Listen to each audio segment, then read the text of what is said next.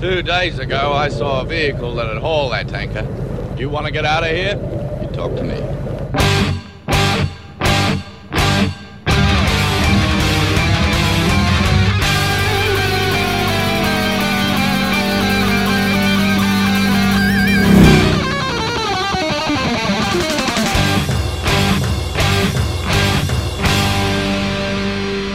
Welcome to the Mad Max Minute, where we siphon out every last drop of Mad Max 2, The Road Warrior, 1 minute at a time. I'm Rick. And I'm Julia. And today we're talking about Minute 1, which begins with production logos, and it ends with Dean Semler, our director of photography. Welcome to Road Warrior. We are back. If you were here when we were talking about Mad Max, we are so happy to have you back. If this is the first time you are joining us, welcome. We are glad to have you here. So the way we do things here is we take Mad Max 2, The Road Warrior specifically, and we break it down minute by minute, like I said in the intro. So this entire first minute constitutes the Warner Brothers logo and essentially white text on a black screen, because George Miller likes to front load his credits at the beginning of his movie. And so the first thing that we see is the Warner Brothers Pictures graphic. Now, I should mention, if you are watching an old DVD or VHS copy, that Warner Brothers logo is going to be red and white and on a black background. But if you're watching a newer Blu-ray copy,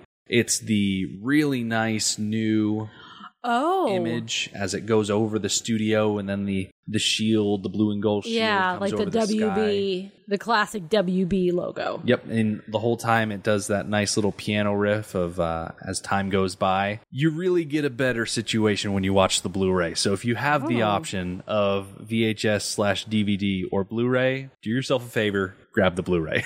Okay, so that means that the edition that you chopped up into little minute bits was the old edition. Technically, yes. We ran out and we bought the giant Blu-ray box set when we first started this project. And so we have Blu-ray copies of every single movie. It's just I haven't taken those Blu-rays and digitized them. The digital copy that I have that we use for reference is essentially the old VHS/DVD copy. So, a little bit older. Okay, because, the red and white logo was what I saw. Mm-hmm. I'm actually glad. I'd rather watch the original, and I know it's just a logo. It really doesn't make that much of a difference, but it feels authentic. Mm-hmm. Yeah. Wax nostalgic about logos and whatnot. Yeah.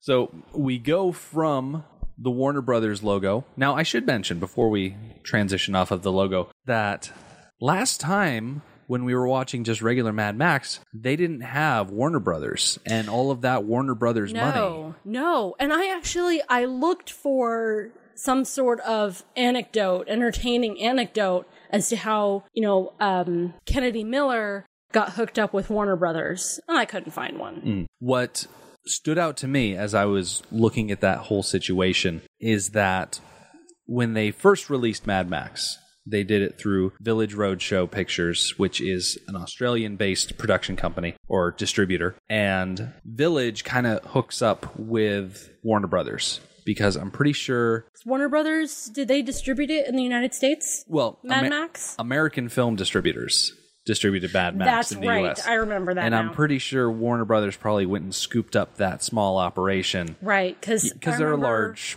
studio. They weren't... I'm using the same notebook, so I'm just flipping back to my notes. Yeah, American International went out of business not long after Mad Max came out. Mm-hmm. So it's entirely possible that Warner Brothers kind of swooped in and bought up their assets. Mm-hmm. That seems very reasonable. That's a very safe assumption. So as we leave the Warner Brothers logo, we see come up in the white text on a black background that we're going to get stuck with for the next 2 days. Kennedy Miller present. Now, Kennedy Miller is, of course, the production duo of George Miller and Byron Kennedy. They worked together to finance, not entirely independently, but mostly independently, the entire first movie. And so they're back as a team working together to put this sequel together. So there is something that I'm going to be referencing, and Julia, I'm pretty sure once we sit down and watch it together, we're going to be referencing it a lot. The behind-the-scenes documentary for The Road Warrior is a little production called Road War, and it kind of picks up where Mad Max left off. It kind of talks about the inception of the movie and then into production. And it's a lot of one-on-one interviews with George Miller, and he talks a lot about the process. It's one of the things that comes with the special Blu-ray disc set, which is called the High Octane Collection. Like I said, highly recommend picking it up. So whenever I refer to something as coming from Road War, that's what I'm talking about, the behind-the-scenes documentary. I'm sure that I we'll watched be the other day. using that as a reference the entire movie. So in the opening of that documentary, George Miller is in an interview and he's talking about Mad Max 2 as a way for him to take everything that he'd learned on that first movie and basically improve on it. You know, get that higher budget, get more vehicles, make it more mythological, sort of. Taking the man of Max Rockatansky, who was very much a man in the first movie, and turning him into more of a legendary figure than just regular flesh and blood. It's interesting that you say that, because I found out online that a book called The Hero with a Thousand Faces, Miller used as inspiration for this story. And basically, The Hero with a Thousand Faces is maybe not the original, but a very culturally important book about the hero's journey. Yeah, it's kind of the first text that took all of the myths and legends and stories that people have been telling for centuries and finally distilled it down to one person saying, hey, all of these things are very similar. There's a formula here, and here's that formula compiled and arranged. Yeah, it was written by Joseph Campbell, and his own abbreviation of the book, he calls it the monomyth of the book, is a hero ventures forth from the world of common day into a region of supernatural wonder. Fabulous forces are there encountered, and a decisive victory is won. The hero comes back from this mysterious adventure with the power to bestow boons on his fellow man. So that is, in a nutshell, the hero's journey. Yep. And you see that story framework all over the place. Specifically, you see it in Star Wars. George Lucas used this book as a very, very strong inspiration for Star Wars. Yeah, I think most action/adventure style movies draw a lot of guidelines from this idea of the hero's journey. I'm going to talk a bit more about this once we actually get to the screenwriter credits, but there's a funny little anecdote that while they were starting to write the story, then they discovered The Hero of a Thousand Faces and had to drop everything, read that, and then came back to the screenplay with renewed information and experience. I totally see that point of view, because as I was reading about The Hero with a Thousand Faces, I wanted to drop what I was doing and go read the book. I wish that I had read the book during hiatus. And I just might pick up a copy and read it as we go through the movie. I'm actually surprised we don't already have a copy. Because it's right up my alley. That's exactly the kind of book that I love. We don't have the biggest library, but we do have... We're working on it. A lot of books. Yep. So I think I'm going to pick it up and read it. Yeah. I think it'll give me a lot of insight into this hero's journey. Yeah, the idea of what a hero is in film, literature, media, etc., etc., etc. Yeah. Another thing that Road Warrior really did for George Miller is it let him apply the practical lessons that he had learned during Mad Max. When him and Byron were laying the groundwork for the first Mad Max movie, they were planning out seemingly every little detail that they could. They wanted to make sure that all of their bases were covered right from the get-go. And as soon as they hit the ground running, they immediately stumbled. Because nothing ever goes as planned. Yeah, directing and producing a movie dealing with so many moving parts and people. In the interview, he kind of equates it to being in a battle, having to keep your head on a swivel and constantly rolling with punches and tackling problems as they arise. And George Miller was a brand new director when he did Mad Max, and so coming back to Road Warrior, he had all of that practical experience that he could apply to the situation. And it's very similar to us, because when we did the first season of Mad Max Minute, that was our first time podcasting. And so we learned so many lessons. Yeah. This is our sophomoric effort, just like George Miller's. And hopefully we don't take a 15, 20-year gap between season 3 and 4 like he did. But I don't think we're going to get bogged down with near as many production issues as he did. So, moving on, our next credit is Mel Gibson in. Mel Gibson reprised his role as Max Rockatansky for the sequel, coming back after appearing in a couple of different projects. There's the movie Tim that we mentioned when we first talked about Mel Gibson during the first movie. There's also a little background role in a movie called The Chain Reaction, which was on our docket to watch for hiatus material before we restructured how we did that. So I think you got saved from watching Chain Reaction this time around. I'm not sure we're going to necessarily be able to avoid that forever. What? Julia did not like the trailer for Chain Reaction. No, it was gross. So there's a chance that I might have to watch that one on my own and report back. George Miller, as he was talking about Mel Gibson, he noted that even though only a few years had passed between 1976 and them filming in the winter of 1981, that Mel had matured in both his appearance and his acting ability, because he was still pretty new to the idea of acting on screen when they had him in that first movie. The important thing is that Mel Gibson, not quite as fresh-faced as he was the first time around. And there's actually a funny little snippet from Mel Gibson's interview in that behind-the-scenes documentary where he talks about the process of being an action star. He says, when you are a star in an action movie, the main thing you have to do is look scared, because the situation you're in is crazy. And he said, you have to look scared, but you can't necessarily look too scared. You have to still be cool. And so there's a line you have to walk, sort of a tightrope of being terrified, but, maybe don't say so much. Maybe quiet down so people don't see through that veneer of cool that you're trying to project. So that was his goal as Max, to look terrified most of the time, but still project that he has it together.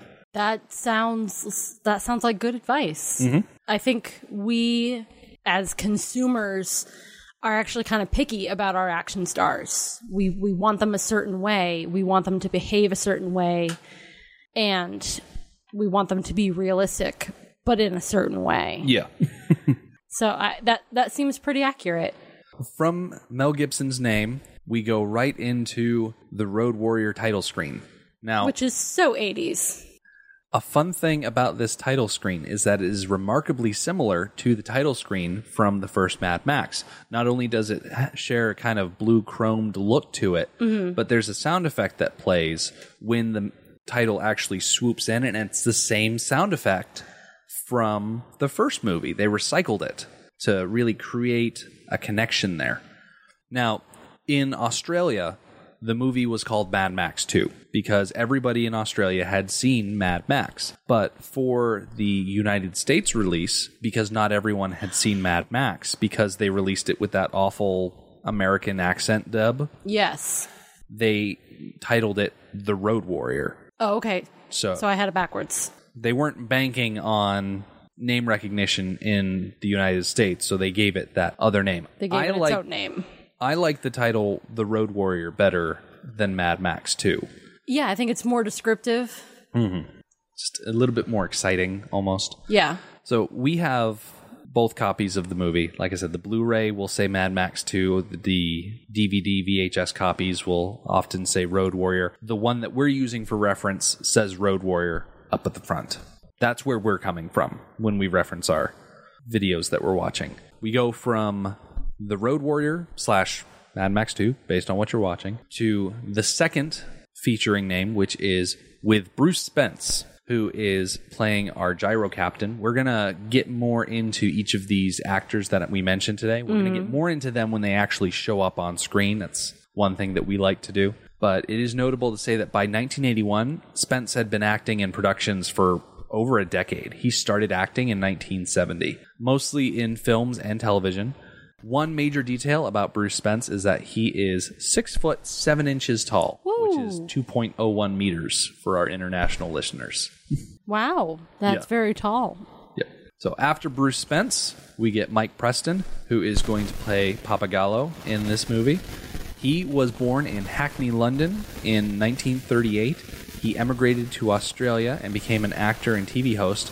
But before he did that, he was a boxer and a singer, and he actually had 3 top 40 hits, including his 1959 cover of Mr. Blue that reached number 12 on the charts. Oh. Yeah. He's not the first singer to get a role in a Mad Max film. That's Howard Aynan back in the first movie. But it is kind of funny that we have another singer in the cast. It seems to be one of those things that actors do. After Mike Preston, we see Max Phipps as the Toady. Phipps was actually a renowned stage actor. Like, he was a big name in Australian theatre.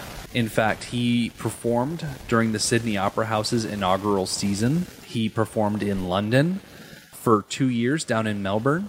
He played the main role in the Rocky Horror Show as Dr. Frankenfurter. So when the Toady shows up, try not to imagine him wearing fishnets and a bustier and a thong and everything like that. That's probably for the best. I mean, granted, everybody else in the cast is wearing those because they seem to shop exclusively at an S&M shop for all their costumes, but that's beside the point. We're not going to worry about that too much.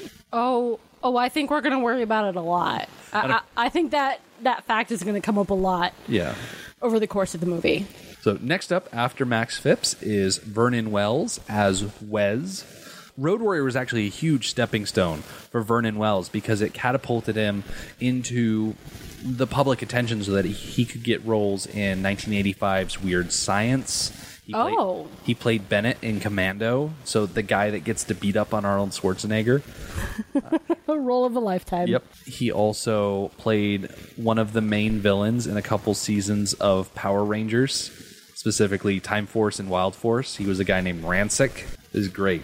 A lot of good stuff. We'll get into all of that when he finally shows up, and we don't actually have to wait that long. He shows up pretty early, so I'm looking forward to him. And finally, after Vernon Wells, we get and Emil Minty as the feral child. Road Warrior was also the first film appearance for Minty, who kind of grunted and growled his way into the hearts of Australians and people all over the globe. He did a few other film and TV roles before retiring from acting in like the early 90s, and he actually works as a jeweler now. You could go to his jewelry shop in Sydney and he'll like sign things for you, like if you ask nicely. And I'm sure if you buy something from the shop, that's appreciated too. Oh, I'm sure. Yeah. After Emil Minty, we are done with actors, and it goes on to say that the screenplay is by George Miller, Terry Hayes, and Brian Hannant. So, Terry Hayes is a notable name because he wrote the novelization for Mad Max, that book that I had a terrible time trying to find and never did. Still a little salty about that one. I could never find it for a price that wasn't like, hey, here's a rundown copy for way more than you would ever pay for a book. It seems so strange in our day and age, the world of Amazon, that there's a book you can't get. The trouble is, it was a limited run. They just stopped printing them, and I don't think anybody has the digital distribution rights. Yeah. Hayes had a lot of prior experience with the character of Max. He knew who he was talking about, and so he was a shoo-in for George Miller to work with as they were writing the second movie.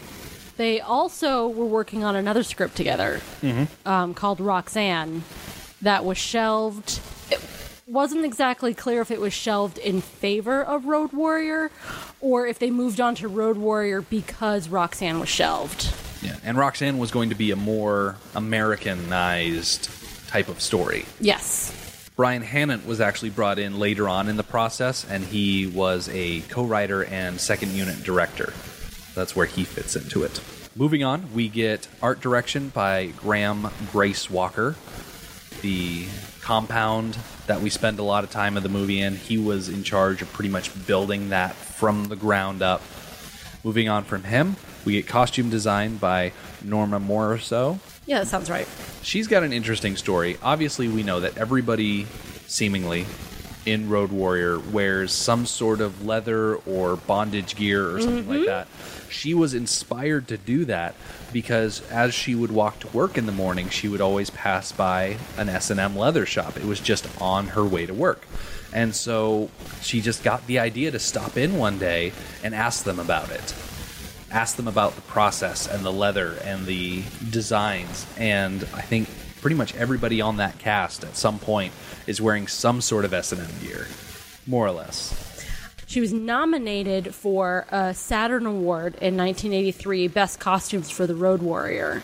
And she won an AFI Award for Best Achievement in Costume Design for the Road Warrior. Oh, she also did Chain Reaction and Thunderdome.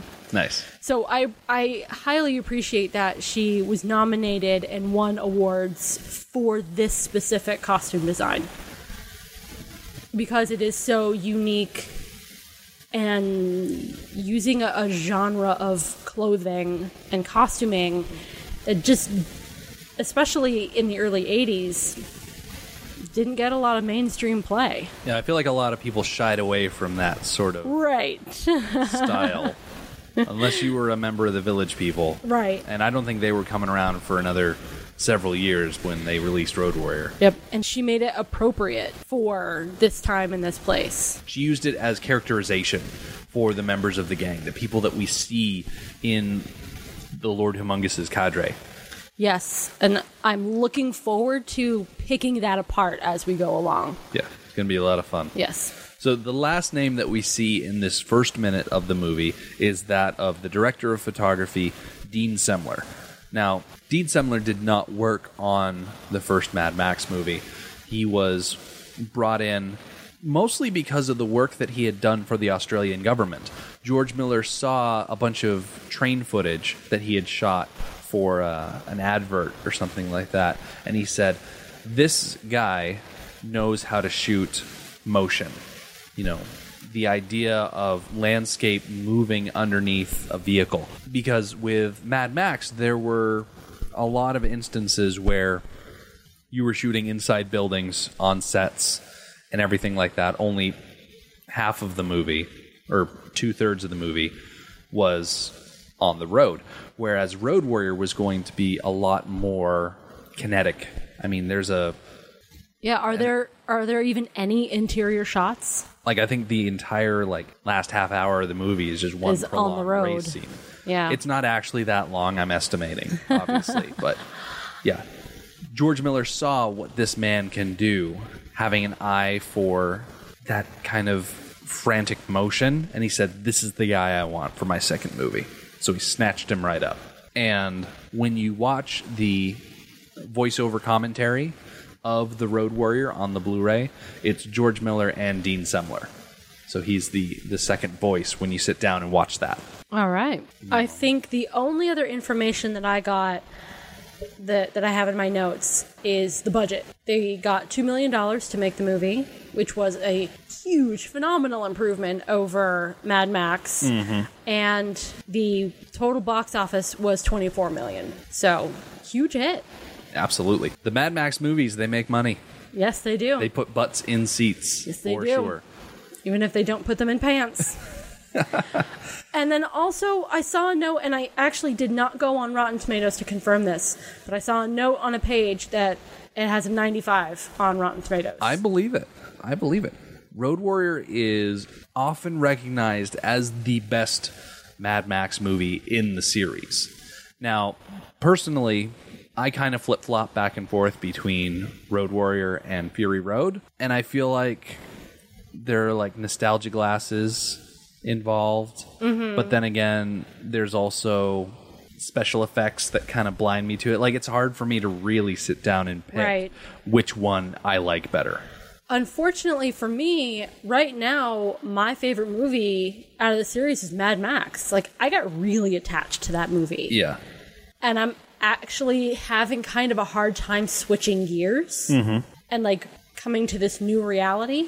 So I think it's going to take me a little while to get used to, okay, it's the Road Warrior now. Yeah, it's going to be a bit of a adjustment, to be sure, going from some semblance of society as we know it to no semblance of society as we know it. I mean, we're going to get a nice chunk of exposition starting tomorrow. Yep. Explaining how we got to this point. And that's going to pretty much eat up the rest of this week. This idea of talking about where everything went wrong, how it all fell apart, where we're at now. And then by Friday, we're going to be into the actual thick of the movie. But we need to establish these baseline parameters at the start.